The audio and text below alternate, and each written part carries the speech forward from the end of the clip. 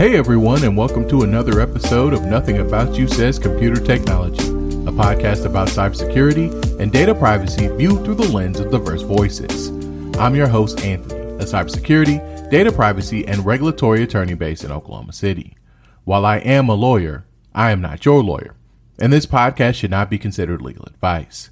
Instead, think of this as a conversation between friends.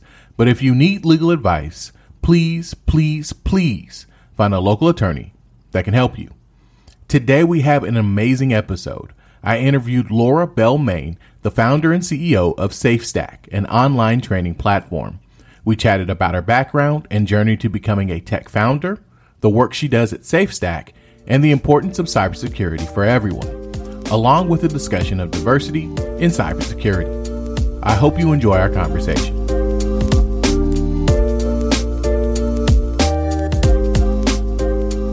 We are super excited to have Laura Bell Main here today. Laura is the founder and CEO of SafeStack, an online training platform. Laura has a background in software development and information security. Thank you so much for joining us today on the show. I know I just gave you a very short introduction, but could you tell us just a little bit about yourself? Yeah, absolutely. And it's lovely to be here. Thank you so much for having me. So I'm, like most engineers, never intended to be an engineer and kind of found myself in the strange place where I am part software engineer, part information security person, and part business owner, which is a real mess of a job title, if I'm completely honest. Well, we'll talk about the work that you do at SafeStack a little bit later. But first, I want to talk about your origin story. A number of our listeners are just starting on their career in cybersecurity and then the technology field in general. How did you first become interested in cybersecurity? I'd love to say I had a great plan and, I followed my plan. I went to right school. I didn't, not at all. I thought I was going to be a lawyer. And a second choice, if I couldn't be a lawyer, I was going to be Scully from the X-Files. But, life happened. And when I was 16, I found that I actually had to support myself. And so in my hometown, which is famous really for car theft and teenage pregnancy, there was pretty much two job choices. I could go and work for McDonald's, full respect, it's, a valid path. Or there was this weird tech company that had an apprentice program, and I'd never really done computers before, but I was like, I'll go and give it a shot, and I'll try the interview. And they just had me solving puzzles. So I became the youngest COBOL developer in my hometown, age 16. And since then, I have just kind of said yes to a lot of things. And I've gone from being COBOL to Java to studying artificial intelligence and robotics, and eventually found myself doing counterterrorism and trying to protect young people online from harm. And my boss at the time, I was supposed to be a Java developer. He noticed I was very good at putting my fingers where they weren't supposed to be in the code and finding bugs. And as a result, he was like, Laura, we like you. You're a nice person, but seriously, can you stop? There's this whole team over here that does security and they mess with things all the time. Perhaps you could go work with them. And so I found myself going and working for a cybersecurity team and becoming a pen tester, and then later going on to be a hybrid between how we build amazing systems and how we keep them safe. There are so many ways to get into the tech space. I've interviewed people with PhDs to people who went through certificate programs. But you have a bachelor's in computer science and artificial intelligence. Can you talk about how college prepared you to do the work that you're doing now? Absolutely. Now, full disclosure to all those folks who are listening going, artificial intelligence, that's super relevant. How cool. This was 15 years ago. I picked a degree subject that had no jobs at all. This was not good planning. But what it did give me was the ability to study something I was genuinely curious about.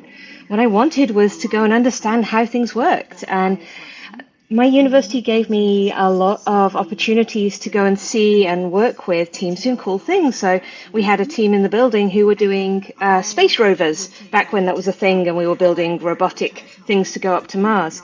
And so I used it rather than it being about learning this language or that language, because you're going to pick that up over your career anyway. It was about learning how to be curious and how to play with technology and how to explore it so that whatever you decide to build in the world, you've got those skills to go, all right, do I know how to do this? No. Can I figure it out? Absolutely. Yes, I can. I want to talk about the work that you do at SafeStack. Could you walk us through what your company does? Sure. So we're an online training platform, and our mission, if you will, is to create a team of 30 million security-minded software developers. So we're a weird security company. We're kind of optimists. We really think there's some amazing technology being built that is going to change the world. So robot doctors, self-driving cars, all of these things are being built right now, and that's exciting. And one of the things we all have to do as engineers is find ways to keep those systems and their data secure. So we provide a range of training courses and qualifications and hands-on labs for learning how to do security all the way through the software development process. And then almost most importantly, we have a community, which is a safe space to come together and say, hey, I have no idea what I'm doing and what have you done? And not just talking to security people like me, but to other development teams from all around the world. What was the idea behind you founding the company? What was kind of the reason that drove you to found the company? So back in 2020, when COVID first really started affecting day-to-day life, my little company had been a consultancy for a while. So we'd been teaching in person and helping out really high-growth organizations all around the world. But there's something very unfair about that. There are literally millions of software developers around the world, but only a very small proportion of them get any help with security. The rest are sort of just left to their own devices. When COVID hit, my consultancy dropped 94% of revenue overnight. It was a very bad day. There may have been tears. And so me and my co-founder, we sat down and we said, well, what can we do? Well, we could eat a lot of ice cream and just cry, or we could just try and do something bold. So we started building a platform in the April of 2020, and we had it launched into market in October. And now, 2 years in, we're in 68 countries and about 900 organizations, which is just mind-blowing. According to reporting from the Wall Street Journal, less than 2% of enterprise software startups in the U.S. have at least one female founder. As a woman founder in the tech space, what advice do you have for anyone, but especially women, about entering into this industry? Yeah, it's a really tough challenge, and it's something I would really love to see addressed in the coming years. For me, the biggest lesson that I learned, and therefore probably is useful to those who are thinking about founding their own thing, is to own the fact that you're different. I went to accelerators and I went to those mentoring programs where they teach you how to pitch and things, but they're all designed for, if I'm completely honest, 20-something-year-old, very confident college grads from probably San Francisco. And so, telling me to wear jeans, put my hands on my hips and pretend I'm Mark Zuckerberg, it's not going to be a thing. You have a different style as a woman. Your communication is different. Your thought process is different. It's not wrong, but it's a superpower that you really need to lean into and kind of embrace. And it took me a while to realize that difference was something to be proud of and stand by, rather than just trying to sound like every other founder out there. The tech space, along with a lot of other businesses, have been suffering significant layoffs recently, which raises two questions. The first is how you and SafeStack have been navigating this change in the market. But the second question is a cybersecurity focused question.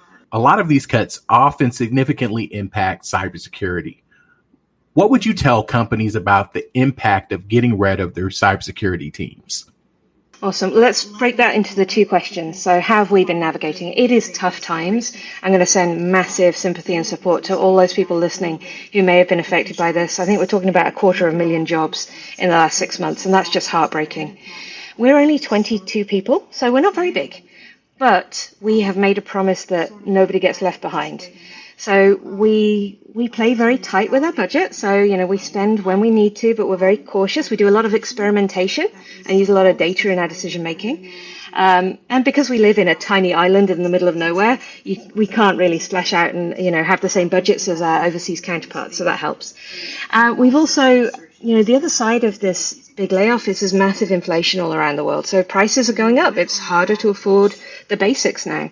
And so we're trying to manage keeping the team, but also keeping our salaries in line with inflation. So making sure that people aren't worse off by staying with us. And there's a lot of toing and froing. There's a lot of balance in that. But, fingers crossed, touch wood.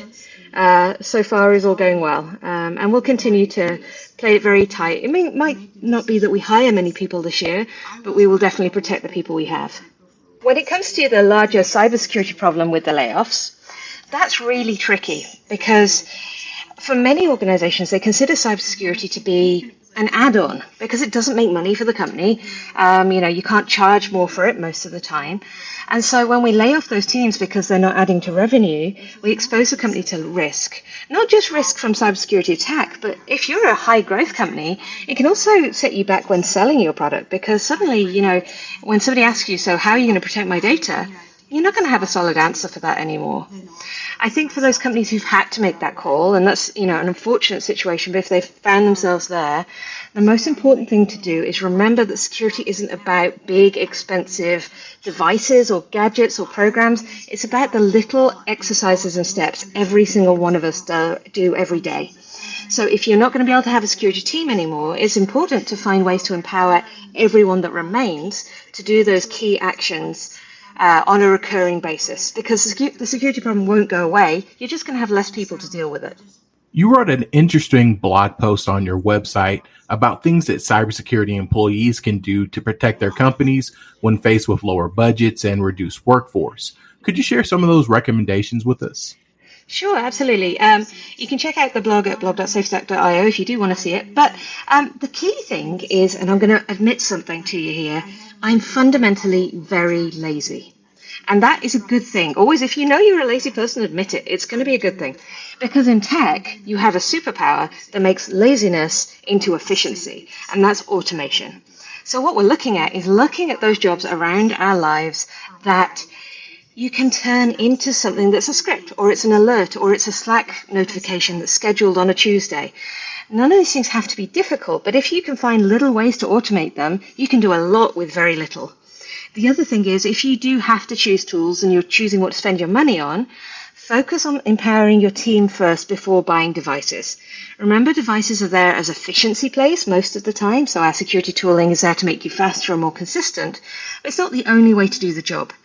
If you empower the team, you can get a lot done, albeit a little bit more, rough around the edges, but without that huge cash outlay of a big expensive tool that then has to be fed and watered. Our listeners really enjoy when I have leaders of companies on the show because they can share insight about what they look for in new employees. As someone who hires employees, what non-technical skills do you look at for potential employees? So SafeStack is a remote company, completely remote. We have one teeny tiny office, and that's only because I have a very young child, and it drives me completely bonkers to stay at home with them. So when we're hiring, the skills are very important for the role, but the primary thing is cultural fit. So when you're working remotely, we're looking for people who can communicate really openly and transparently, despite the fact they're very far apart. People who can give and receive feedback in a useful way, because when, as a young company, as a small company, we fail all the time. We're constantly falling over and grazing our knees. So we need people who can take the feedback and go, oh, okay, we learned something. What can we do differently? And finally, we're looking for people who understand themselves. So, we live in pretty difficult times for many reasons now, wherever you are in the world. And for those people who are working remotely, I want to know that they know how they're feeling that day. They know how they're presenting to work, and are they 100% right now, or actually is there something going on? And are they comfortable kind of talking that through so that we can balance this out? The only way that we're going to do big things as a small team is if we're all really supporting each other, whatever life is throwing at us. I want to take a step back for a moment. We talk a lot about cybersecurity, but I always think it's interesting to ask practitioners how they define cybersecurity. Oh, the guilty secret again. I used to hate the word cyber. And in fact, to be honest, it still makes me a little bit uncomfortable. So for me, cybersecurity or security is like the oldest problem we have. If you have two populations of people, way back just after dinosaurs, and they're living in two caves, and one cave has really good weapons and cooking equipment, and the other cave's a bit cold and hungry, then the cold and hungry cave were always going to try and find ways to get hold of the resources that had value at the time. So weaponry, cooking things. Now, all we've done over time is change the thing of value and change the ways in which we go about that. So cybersecurity is our latest iteration of a very human issue. And that's our tendency as humans to want things that are not ours and to take many routes to get them. I think cybersecurity is difficult for us to understand and act on, though, because unlike in the old days where, if a bear was coming to eat you, you saw it and you felt fear and you ran away, cybersecurity threats, you can't see them, smell them, taste them. And so it can be very easy to feel like they're very far away or they're not relevant to us. And I think that's what makes this a really challenging space. It goes very fast. It's a very human problem. And it's a problem that we tend to forget it exists when it's not in our face all the time. When I speak to businesses about cybersecurity, one of the sticking points is how do you balance security with still functioning as a business? Do you have any thoughts about how they can reach that right balance? Yeah, I think security has to be part of running a quality business. So we tend to like to think of it as an additional thing we come to later, but the most successful businesses I work with, they embrace it when they're teeny tiny and all the way through their growth. And it's not just about stopping things and slowing things down and managing risk. It's about understanding our responsibilities on the data that we store, on the people that we employ, the systems we build. And it's about being able to communicate the trust that is being shared between us and our customers or us and our integration partners. So instead of framing it as a negative that can slow you down, we try and focus it on how can this speed us up? How can this help us be more innovative? How can it help us focus? And by doing that, we treat it the same way as anything like scaling or performance or usability. It's something that can make us better and stronger, not just get in our way. I want to talk about the importance of cybersecurity for everyone. We often have conversations about cybersecurity when it comes to big companies, when it comes to the government. But why is it important for everyone? Well, this is my pet project, if I'm honest. So let me give you some stats from locally and maybe a challenge to your audience. Wherever you are located in the world, you could go and find the similar numbers. So in New Zealand and Australia, where I'm based, we have 729,000 businesses that employ people but are counted as small or medium businesses. That's a lot of people employed in that space.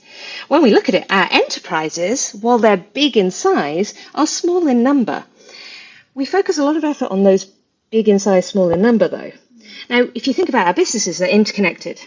Even a small software company like ours, we have dozens of suppliers that we buy and sell from. We have customers in different parts of the world. And every time these connections form between us, risk is shared. So, for example, if I order some cupcakes from a local bakery via my email account, I've created a trust there with some data exchange. Now, is a bakery likely to have cybersecurity protections? Oh, goodness, no. But if their email system is breached and somebody is able to use that email address to contact me or to see my bank details from an invoice, then that's an exposure my company has, even though it's from a tiny, tiny non-technical business. Now, if you scale that up to the interconnectivity between all of our organizations and all of the software we build, you start to see that we can't tackle this just as enterprises. Every part in that network, every part in that chain needs to be protected. I start every episode of this podcast, along with every cybersecurity or data privacy law class that I teach, with a discussion of a cybersecurity, privacy, or technology story in the news. Is there a story in the news that we should be keeping our eye on? Well, I'm very excited for America, actually, after this week. So whatever side of the divide you stand on politically, the statement this week out of the Biden administration about the new cybersecurity strategy and the proposals for software security liability are huge.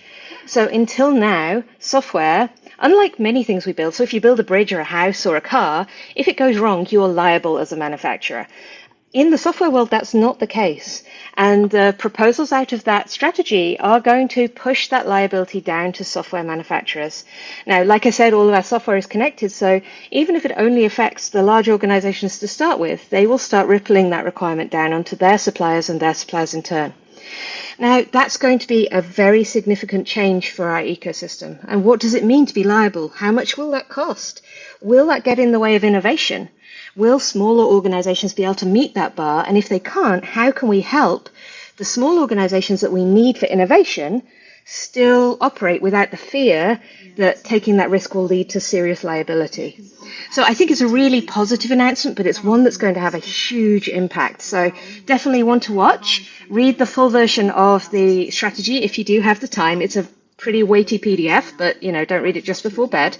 But have a watch. Ignore the marketing spiel that will come out in the next 2 weeks. We just ignore that. But just watch how this plays out in implementation, because this could be a really significant change for the regulation of software. I want to switch gears and talk about the technology workforce. One 2020 study found that women make up about 29% of the tech workforce in the United States. A more recent 2022 study puts that number even lower at 26.9%. As a woman navigating the tech space, can you provide some advice for our listeners, especially our women listeners, about getting involved in the technology field? I think getting involved can be very daunting because you are walking into rooms that don't look and sound like you. And whether that's because of gender or any other diversity factor, that can be quite overwhelming. What I would say is there's a growing number of organizations now who are really working on culture and that kind of working patterns that actually suit having a normal human life. So hold your employers accountable, ask them and be honest about the support that you need to accommodate whatever your world is looking like, because it could be your world looks a bit different to the types of people they've employed before. The other side of it is be bold. Now, this won't work for an American audience, but hopefully it will amuse an American audience. So I was born in the UK and I live in New Zealand. We're very, very good at apologizing for everything. And as a woman in particular, I can always feel like I've achieved all these things, but I haven't done this last 10%, so therefore it's not good enough, and I'll sort of apologize my way out of it. I have kind of a little system that I've implemented for myself, which is pretending I have a young 20-something white American, essentially, who lives in my head. And, you know that confidence that some folks will have when they apply for things that they don't meet all the requirements, but they'll just give it a shot? You need to have that voice in your head. So it's strange for me because I don't live in the US, and you'll have different constraints through your culture and upbringing. But it's definitely worth you kind of looking at when you push yourself forward and are bold, and when you pull back, and just checking you're not pulling back at a time where you could just be pushing forward. In the U.S., officials from the Department of Homeland Security have repeatedly talked about how the lack of a cybersecurity workforce is a national security issue. One of the ways to address this issue is by recruiting and retaining more diverse people in the field of cybersecurity. What should companies be doing to increase the number of women and people of color in the cybersecurity field? So the first thing is that we need to start looking in different places. If you're going to meetups at 5 p.m. after work every night and hoping that the dev community is going to suddenly become more diverse and that the one will turn up and you'll find them like some sacred unicorn, it's not going to work.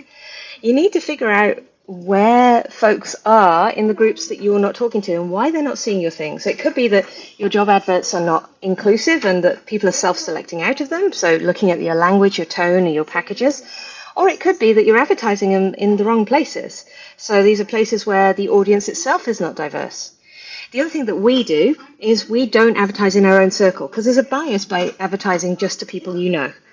So we intentionally throw our adverts into places that we never really know who's there, just to see what comes through. And then finally, when you're looking at your selection processes, make sure that you're doing whatever you can to filter any biases. So getting multiple people to review, setting your criteria in advance so that they're non-negotiable and not subjective, and making sure that you're doing reviews of your process regularly to see if you're getting any progress, if you're actually making this better or not. One topic that we talk about repeatedly on this podcast is the importance of diversity in the cybersecurity profession. Could you talk about the importance of creating a diverse workforce in cybersecurity? Yeah, we build so many different types of systems. You know, when you look at what software and technology is used for, it's not just, the big high-end systems that we think of, the big A-list Silicon Valley companies, the Twitters and the Facebooks. And it's also, the software that your local gym uses to manage memberships. And it's the software that your local old folks' home uses to manage their patient records. It's all sorts of things every single day. And to understand and build secure software that is usable for those groups, you need to have a perspective of those groups. If you live and work in the bubble of, people who look and sound just like you, you're going to really struggle to build systems that work for other people. One of my research areas is software for the elderly, because I care for an 80-year-old who has low visibility, she can't see very well, and she has physical impediments. Now, for her, she can't use the fingerprint sensor on a phone because her fingers are so wrinkly that the fingerprint sensors don't recognize them at all. Now, if we had a diverse workforce, that had people who were older, who had different skin tones, who had different ages, and all of the different ways that we can be a diverse population, many more of these things would come out in our planning and testing phases so that our systems would be more inclusive as a result. I don't think it's okay for our cybersecurity industry to not represent the people we're trying to protect. Well, thank you so much for coming on our show today. Could you let people know of any upcoming conferences that you'll be speaking at and where people can find you on the internet? Absolutely. So I'm going to be over in the beautiful US for a few times this year. So the next one is in Render in Atlanta. So if you're checking out the Render conference, which is going to be huge, come and find me. We're running a workshop that's free for ticket holders, and also there's going to be a talk there, so you can come and have a chat. The other thing that you can do is if you visit safestack.io, we have a free plan. Now, this is not a trick. I promise I'm the CEO. I get to say these things out loud. Our aim is to give, literally for free, security awareness, privacy, and secure development training to as many organizations around the world as we can. You can sign up, no credit card needed, and it's good for a number of seats. You can bring your whole team on. So spread a little bit of love, spread a little bit of security, sign up for the free plan and get stuck in. Because we would love to see not just the big wealthy organizations getting secure this year, but all organizations. Thank you so much.